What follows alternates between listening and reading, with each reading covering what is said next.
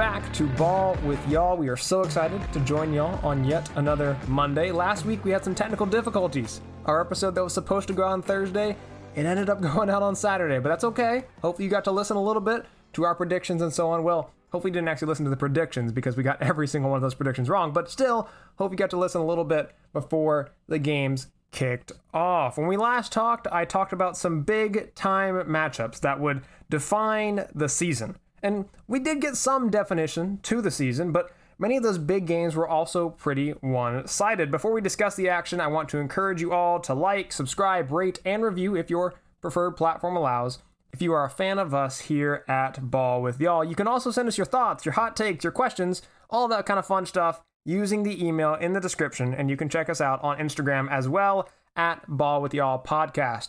And that is the best way to stay in touch with us if we ever deal with technical difficulties. Again, speaking of technical difficulties, quick reference to something that happened this weekend. It affected many members in our fan base. If you are a subscriber to Xfinity, to Comcast, I am so sorry for what you endured. I am one, who also experienced this. We couldn't watch football for about 3 hours on Saturday. We missed basically the entire Georgia-Arkansas game. I guess we got to see the first quarter or so. We didn't get to see the first drive or two between Alabama and Ole Miss.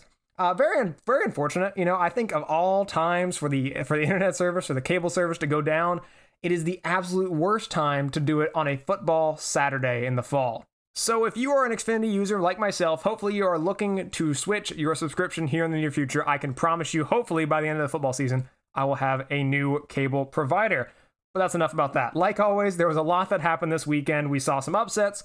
We saw some blowouts. We had 9 ranked teams go down, and 4 of those were in the top 10, including one that none of us saw coming out in California. Let's break down all of our leading storylines from Saturday with this week's weekend wind down. First off, I think we saw this pretty clearly this past weekend.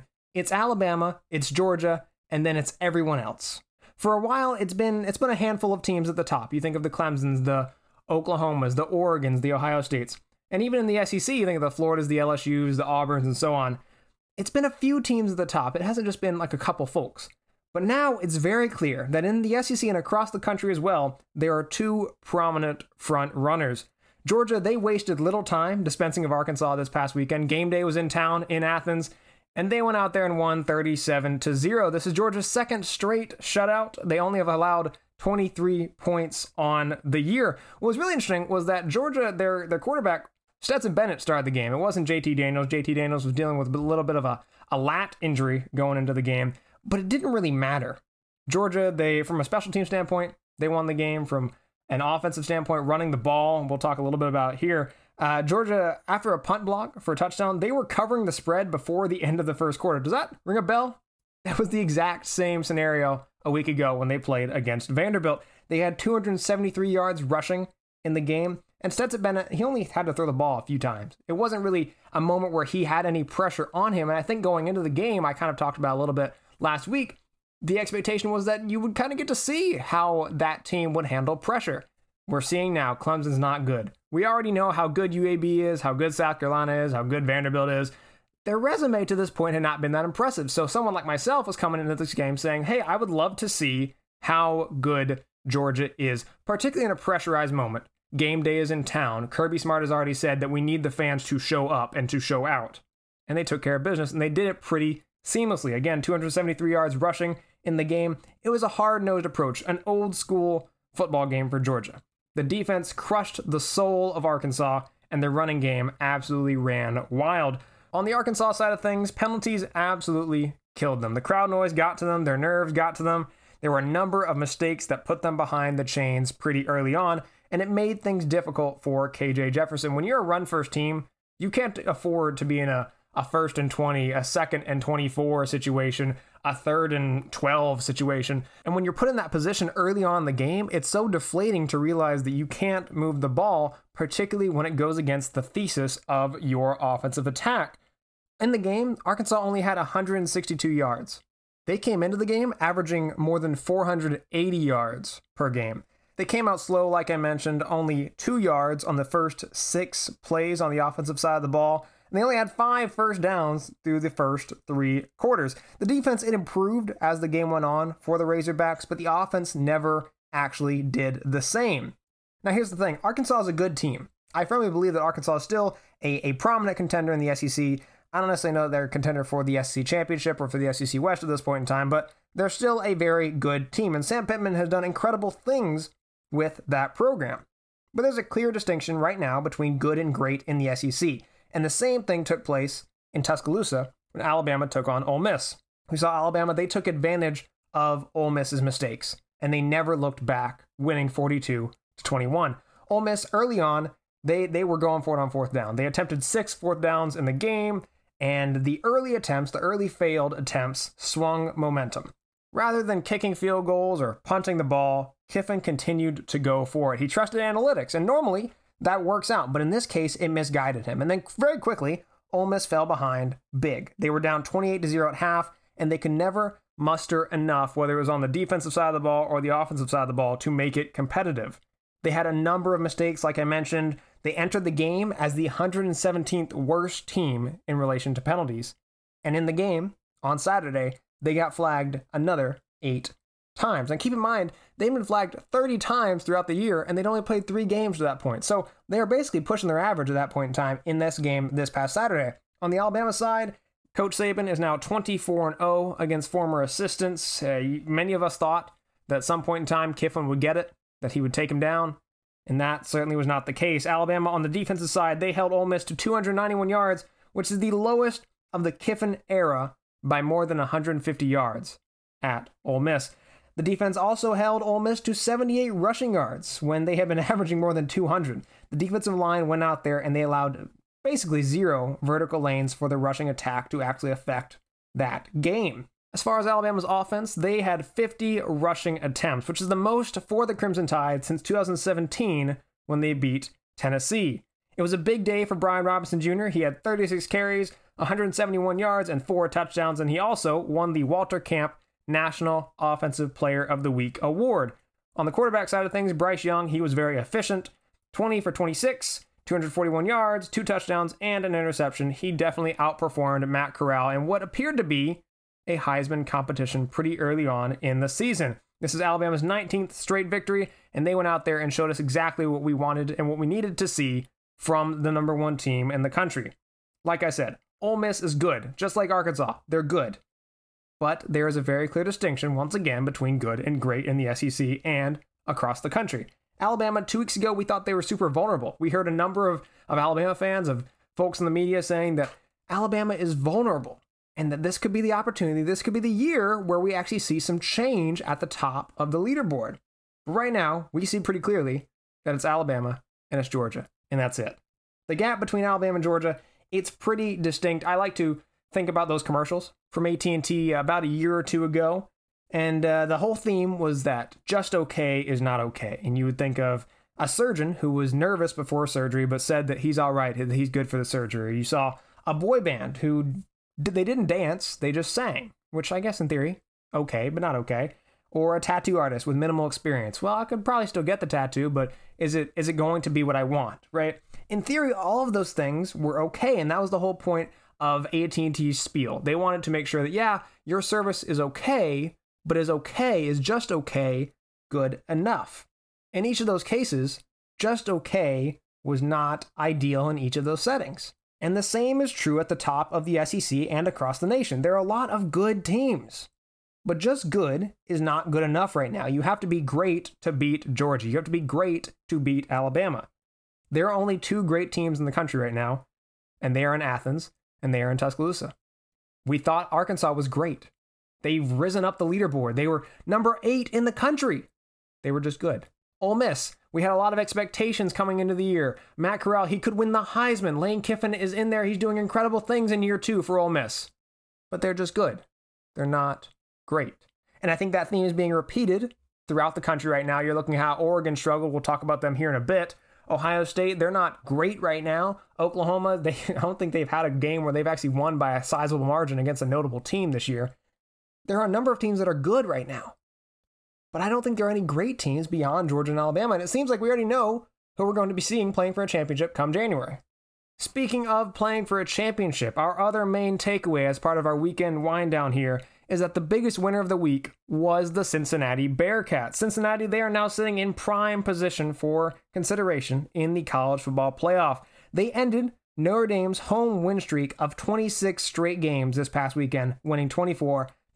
On the Notre Dame side of things, their inconsistency on the offensive side of the ball, once again, it came back to bite them here. The offensive line continues to be an area of concern, regardless of who the quarterback is, but their defense, for a moment there, looked like it was going to save them. It gave them a spark in the second half. I believe there was a fumble return for a touchdown for the Fighting Irish. Unlike last week, though, all of Notre Dame's quarterbacks were ineffective. They played 3 different quarterbacks in the game this past weekend against Cincinnati, and it was far from pretty. Drew Pine, he came in there for a little bit, but even still did not give the Fighting Irish enough to mount a comeback. And if Notre Dame doesn't fix that quarterback situation in the near future, they just might lose back-to-back games with them going to visit Virginia Tech this weekend. Cincinnati, they came out strong after a slow start in South Bend. They ended up going into halftime up 17-0. They did force 3 first-half turnovers, and that kind of, to the point of the whole Arkansas game as well, it put Notre Dame off their schedule. And when you do that, you all of a sudden, you give your defense an incredible amount of motivation, but also you're able to do what you want to do on the offensive side of the ball, give your offense incredible field position as a result. At the end of the day, Cincinnati, like I said, won the game. They beat the highest ranked opponent on the road in school history. And they became the first Group of 5 team in the college football playoff era to win on the road against an AP top 10 team. Like we talked about last week, Cincinnati, they needed this game. They needed to win that game. They needed to impress us. They needed to show us that they can be taken seriously. And now their resume is actually somewhat notable. We talked about it before, how last year Cincinnati didn't have a notable win on their schedule. Or UCF in 2017, they didn't have a notable win on their schedule, and that's a result of who they are and where they're at, where the conference that they're in, and so on. And here we are now. Cincinnati has a notable win on their schedule. We don't really know what Notre Dame will actually turn out to be come end of season, but even still, right now, as we sit here, they're pretty impressive. While they won't get another win on their schedule that will actually tell us any more about the program, early on, right now, we're able to see just how good Cincinnati could be, and that they could actually play with some of the teams at the top. Well, I don't necessarily know they can play with the Alabamas and the Georgias. We just kind of talked about that here. They showed us that they are for real and that they can be taken seriously. And we've never really known that from a Group of 5 team until this exact moment. So a big moment for Cincinnati. Oregon's loss on Saturday also helped Cincinnati's case a good bit. If you didn't see, Oregon, they lost to Stanford in overtime. And it was an incredible game. They started out slow. They overcame a double-digit deficit at one point in time before getting to overtime. Their star defender, Kayvon Thibodeau, he actually went out late as a result of targeting, so he'll actually miss the first half of their next game against the Cal Bears as well. Losing Thibodeau actually set up the foundation for Stanford to make their comeback toward the end. They actually scored a touchdown as time expired in regulation, and then another one on the opening drive of overtime. It's the first time this year that Stanford has had back-to-back scoring drives. On the Oregon side, a number of injuries to note. Their lead running back, CJ Verdell, he was carted off. They also lost linebacker Noah Sewell during the game as well. This is Stanford's first win over a top 3 team since they beat the same Oregon team in 2013. Oregon was number 2 at that point in time. If Oregon wants to be considered in the college football playoff conversation moving forward, they will likely have to run the table at least to just be even mentioned in that conversation. But even still, the question remains as to whether the Pac-12 is good enough to actually get them to that point in time. So it's very all theoretical at this point, but it opens the door for Cincinnati without a doubt. And other teams failing and struggling and losing also help Cincinnati because, like I said, there's not a whole lot at this point in time that Cincinnati can do to further impress us. They just got the best win on their schedule, and it's the first weekend of October. They can't do anything else. None of their games upcoming are going to impress us any more than this past weekend did. So now, the best thing that they can hope for is that the teams ahead of them continue to fail and that no one jumps them in the AP poll. Speaking of the AP poll, we had a number of changes in the AP poll that came out yesterday. We saw Alabama and Georgia. They held firm at the top once again. Iowa, they are now number 3, jumping Penn State after dominating Maryland on Friday. Cincinnati, we just talked about them. They moved up a little bit to number 5 after their big win in South Bend. Oregon, they fell only 5 spots after their overtime loss in Palo Alto. Michigan and BYU, who are both undefeated, are now sitting squarely in the top 10 at number 9 and number 10 respectively. Arkansas and Ole Miss both slipped after their losses to number 13 and number 17 respectively. Florida plummeted down the rankings after their loss at Kentucky, dropping 10 spots to now being number 20. There are 7 SEC teams ranked in the top 25, but only 2 of them are in the top 12. There are some new entrants in the top 25.